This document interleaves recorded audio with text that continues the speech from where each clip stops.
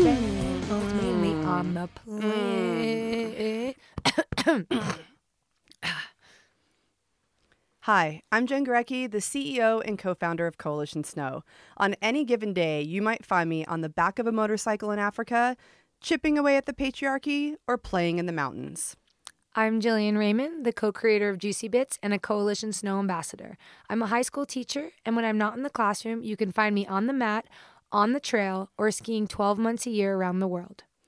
What we've learned over the years is that despite how good that epic powder day or trail ride is, there's still so much more to talk about. So what we're doing is taking those conversations that we start on the chairlift and the trail, and we're delivering them to you in juicy bits every few weeks. As modern outdoor women, we do more than get dirty outside. We are complex, adventurous, and intellectual. And so are you. So subscribe today.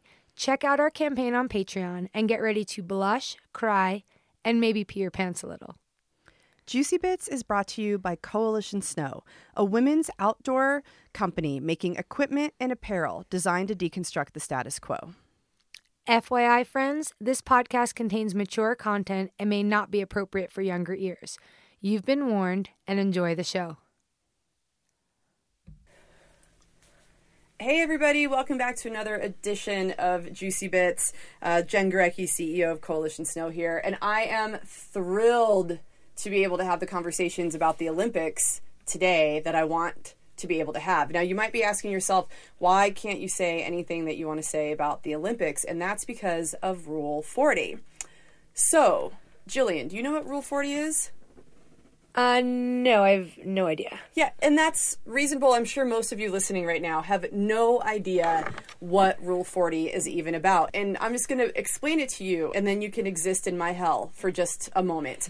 So Rule 40 was created by the Olympic Committee that essentially states that if you are not a sponsor, an official sponsor of the Olympic Games, that you cannot use the words Olympic, competition, games. There's all of these words that are off limits from a marketing or advertising standpoint. 9 days leading up to the games and then 2 days following the end of the games. Why this matters to me is that Coalition had 2 women who were competing on our skis in the halfpipe competition. So you're so excited to watch your athletes, these women who have been training for years and doing everything that it takes to get to the Olympic stage, and you can't say a word about them. And that's really, really tough when you're watching them live and you want to like send this shout out of congratulations and you can't do it. So we'll do this now. Roz, Britt, congratulations on laying down some beautiful runs at the Olympics. So everybody, high fives, golf claps. Yeah, so Rule 40 was essentially created to protect the paid sponsors of the Olympic Games, and then sponsors of the athletes, like Coalition Snow, are prohibited from even mentioning the fact that we have athletes competing in the games. That's really, I don't know if interesting is the right word. So basically, as a sponsor of the athletes, you're prohibited from supporting your own athletes and helping to, advertise for them and get their name out there and do things that really stoke athletes and, on this world stage, not so much for the pressure, but for that facilitative pressure that helps the athletes perform so well. So you're prohibited from doing that. But that's how so many of the athletes get there, is through those sponsorships, not the sponsorships of the games. Well, yeah, the sponsorship of the games, that doesn't go to the athletes. Oh. It's all of the ski and the snowboard sponsors and the goggles and the helmets and the outerwear. Like, those are the companies who are actually paying the salaries of these Olympic athletes and allowing them to compete and train and get to the games. So that's Rule 40, which really speaks to a much bigger issue in the Olympics, which is about, well, and perhaps this world, about how money rules everything, right? And we saw this, well, I guess this would be up for debate, so you can tell us if we're reading this correctly or not, but Mikaela Shiffrin is a perfect example of someone who was elevated to this almost godlike status because she was able to help build out a narrative for the U.S. Olympic team and for NBC to have a woman who would win more gold medals than any other woman had ever done and what that would do for NBC and what that would do for the Olympics and what that would do for all of the sponsors. And really, they were using her as a tool to build drama and entice viewership, which you have to wonder, is this about the love of the games and about an individual athlete being able to be like pushing themselves, or is this about driving revenue? You know, my gut there, and I'm curious to see what our listeners will have to say, because they've probably thought on this as well, watching such an incredible athlete be put in the headlines in such a way that it does take attention away from the athleticism. It does take attention away from the hours and hours that are put in to the training. And I'm not an Olympic athlete, but I can only imagine. And then I think about, again, on the sponsorship level, my head's still spinning about this a little bit, because I'm like, that's how athletes are able to pay their rent, take the care of the things that they need to do to be able to be focused on the games. So then you take this other narrative. I'm like, that money, where that's going, it's not supporting our athletes. And it's definitely not supporting our women athletes, where they're put in a situation to, yes, you should feel like you can perform under pressure. You're an Olympic athlete, but to what level does it become more about the revenue that's going to be generated for these larger sponsors, or in this case, a network, because they're going to garner some drama, right? And some viewership based on selling the story. Who are you competing for, right? That's really the question. Who are you competing for? And only Michaela can answer that for herself. So I'm not going to purport to know, why she does what she does, and I'm not even going to judge her at all. Like, zero judgment on this woman, because she's an incredible athlete who deserves nothing but praise. More just having a bigger conversation around the financial side of the Olympics. And it's interesting when we consider the pressure that our athletes face, which I would argue has to do with their sponsors. Look at Esther Ledecky, who won the gold medal in the Super G. Here's this woman who is a snowboarder, and no one actually thought that she could win this event. She grabbed a pair of skis off the rack, and she ended up winning. And that speaks volumes to where athleticism is able to shine, because there's no pressure. She did not go into that run thinking that she was going to win. And that was what, hands down, one of the best Olympic moments ever. And I was hoping to see other great Olympic moments in the women's snowboarding slopestyle competition. But as we all know, we didn't get to see those women perform to their caliber because it was windy. And FIS refused to reschedule that event. And the interesting thing is that FIS actually said that adverse conditions are the nature of the sport, and that's why they wouldn't move it. But we all really know that they were already moving events like the giant slalom that brought in a lot more money, right? So this event didn't get moved because they needed to make sure that their primetime spots were held for the events that had more viewership. But these women, these snowboarders who've been pushing that sport to the new level, were sandbagged because they weren't able to showcase their skills. So Jen, do you think these Gale Force wins, had they occurred when there was a men's slopestyle competition, do you think the same dynamic would have played out? Well, that's a really good question. Just your thoughts. Right. I know you're not on the Olympic committee and you didn't do a lot of the scheduling for the Olympics. They should ask me, though. Let's just be real. Let's just be clear. They should have asked me to be there. The issue for me with the decision that was made, and the issue for a lot of the athletes and a lot of people who've been talking about this, is safety. It was unsafe for these women to compete. Men may have had a different experience because a lot of them are just bigger and wouldn't literally be carried away. Their snowboards acting like sails. But I do think that any event that brings in more money, which tend to be the events that men compete in, they absolutely would change the schedule. And that's what they did for the giant slalom. It's just really unfair to these women who've competed. And it's an issue of safety. And then it's just a shame that we didn't get to see them do what they were capable of doing and that they had been preparing for so many years. And now many of them are going to have to wait another 4 years.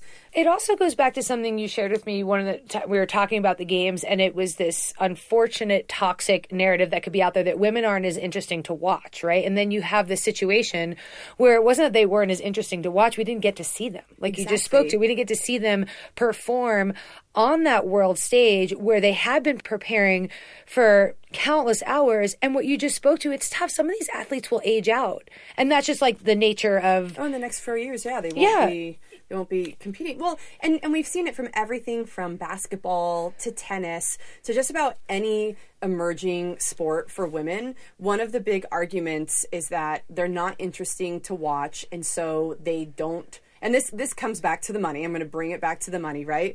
Women don't secure as many sponsors as male athletes. They don't earn as much money as male athletes. The prizes are never as much. And the rationale is that women cannot draw an audience the same size as men, and then therefore they drive less traffic, and then that's less money to the sponsors. But the interesting thing here is that these very people who are telling us what's interesting and not interesting to watch are the very people who are responsible for creating this gender gap. And it's not a huge surprise that the majority of these individuals are white men, which is a statement of fact. No offense to our male allies here, but they're the pillars by which everything else is compared to and judged against. And that's what needs to change here, is that normalcy, right? And women might be different than men, but our differences are not deficits. And this year's Olympic Games have proven that women are just as competitive, just as fierce, and just as interesting to watch as men when given the chance to showcase their skills. So I'm going to continue to ponder on what can kind of be done about this. So I'm aware of the power of my pocketbook, and I feel like dollars matter. And so what I'm hearing from you is when we bring this back kind of to money, I'm not just going to watch female figure skating in the Olympics, right? And I don't mean to say that that's not an interesting sport to watch, but I'm going to maybe argue stereotypically that might be something that people are more commonly like drawn to seeing women in their athleticism in that sort of like more dainty situation, as opposed to them completely shredding and sending to the point where just a little, again, a shout out to our athletes from Coalition sending runs where you're just like your mind's blown and you're like, they're athletes. They're human athletes, and they're just performing in this way. And so I feel like there's this opportunity where does my money go in supporting in terms of sponsorships for athletes, and as well as for something on like the big stage like the Olympics. And even looking at like what media outlets do you support? Like what outlets are actually showing, live events? Who's reporting on it? And that's a big part of it too. Is the media representation in addition to sponsors of these women? It'll be interesting to see how these different events evolve and what comes out of the Olympics, particularly because so many people are having these conversations around the slopestyle competition, around the pressure that Mikaela Shiffrin was under. And then, of course, there's one other big conversation that people are having about the worst athlete at the Olympics. The non-Olympic athlete? The non-Olympic athlete, Elizabeth Swaney, where there is this ongoing debate. Was she a disgrace to women's halfpipe or the queen of not giving a fuck? I still haven't come to my definitive conclusion on this, but I think it's, if you haven't seen the run, you probably have. You're not missing anything. Yeah, if you haven't, just so you know, you could do it. Whoever you are, yeah. If you do not snowboard, maybe you can't even, you could do it. Even if you've never skied, you can't even visualize a half pipe. We're, dealing with someone who did not perform any tricks. Nothing that you would do in a half pipe run. But she was persistent and qualified for what she needed to make it into the games. Through loopholes. Okay, yeah. Okay, this is what it comes down to. This woman was able to identify the loopholes in the Olympics and get herself to the Olympics. But she knew going into it that there was no way that she was going to be able to compete with anyone there. And the reason why she knows this is because she never even has put in as much time in a pipe as all of the real athletes who have dedicated their entire lives. And so you're definitely hearing a tinge of annoyance in my voice. And this is why. Women don't get the benefit of the doubt, and women have to fight harder and do more than men. And the snow sports industry and sports in general, they've continually questioned whether or not women should be able to compete, particularly in the half pipe and some of these emerging sports. And then there's the debate that we just had of like, where do the sponsorship dollars go? Where's the TV time? So when you have an individual who takes advantage of a system and does nothing to build upon the sport and elevate the sport and elevate the status of women, you're actually bringing all of those women down and bringing down that entire event, because people are going to question how women get into the games and if there's enough rigor behind that process. And they are never going to have that conversation about men. And that's what absolutely sucks about this. Oh, so the principal, I mean, I wonder what her thought process was, because I feel like the principle of it is going to set up as kind of like a fuck you to the other athletes. Well, and that's kind of bold for me to say, but I'm just, you know, it just feels... It's kind of a fuck you to the Olympics, too, just because one of the issues is that we know that even being able to compete at the Olympics is so cost prohibitive that how many athletes in this world exist who can never, ever make it to the Olympics because they don't have the money. But here's the thing. She's not one of those athletes because can't ski the half pipe.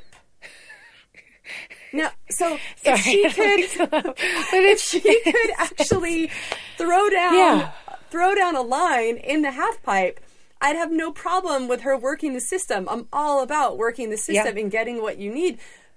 But she's not one of those people who's dedicated her entire life and developed this skill set deserving of being on an Olympic stage. And this, I'm just going to say, this is not a subjective opinion. This is a statement of fact for anybody who's seen this run. You know she shouldn't have been there. No, and you'll never get those 2 minutes back. No, I'm never going to get those 2 minutes of my life back, and I'm just going to continue to try to keep. It's like, you know, when you get those really bad pop songs stuck in your head over and over again, you can't get those songs. Like, it's like her run is stuck in my head, but I really just want to get like a good run back in my head and visualize that rather than this like broken record of like just kind of slipping up the side of the pipe and then slipping back down and then slipping back up.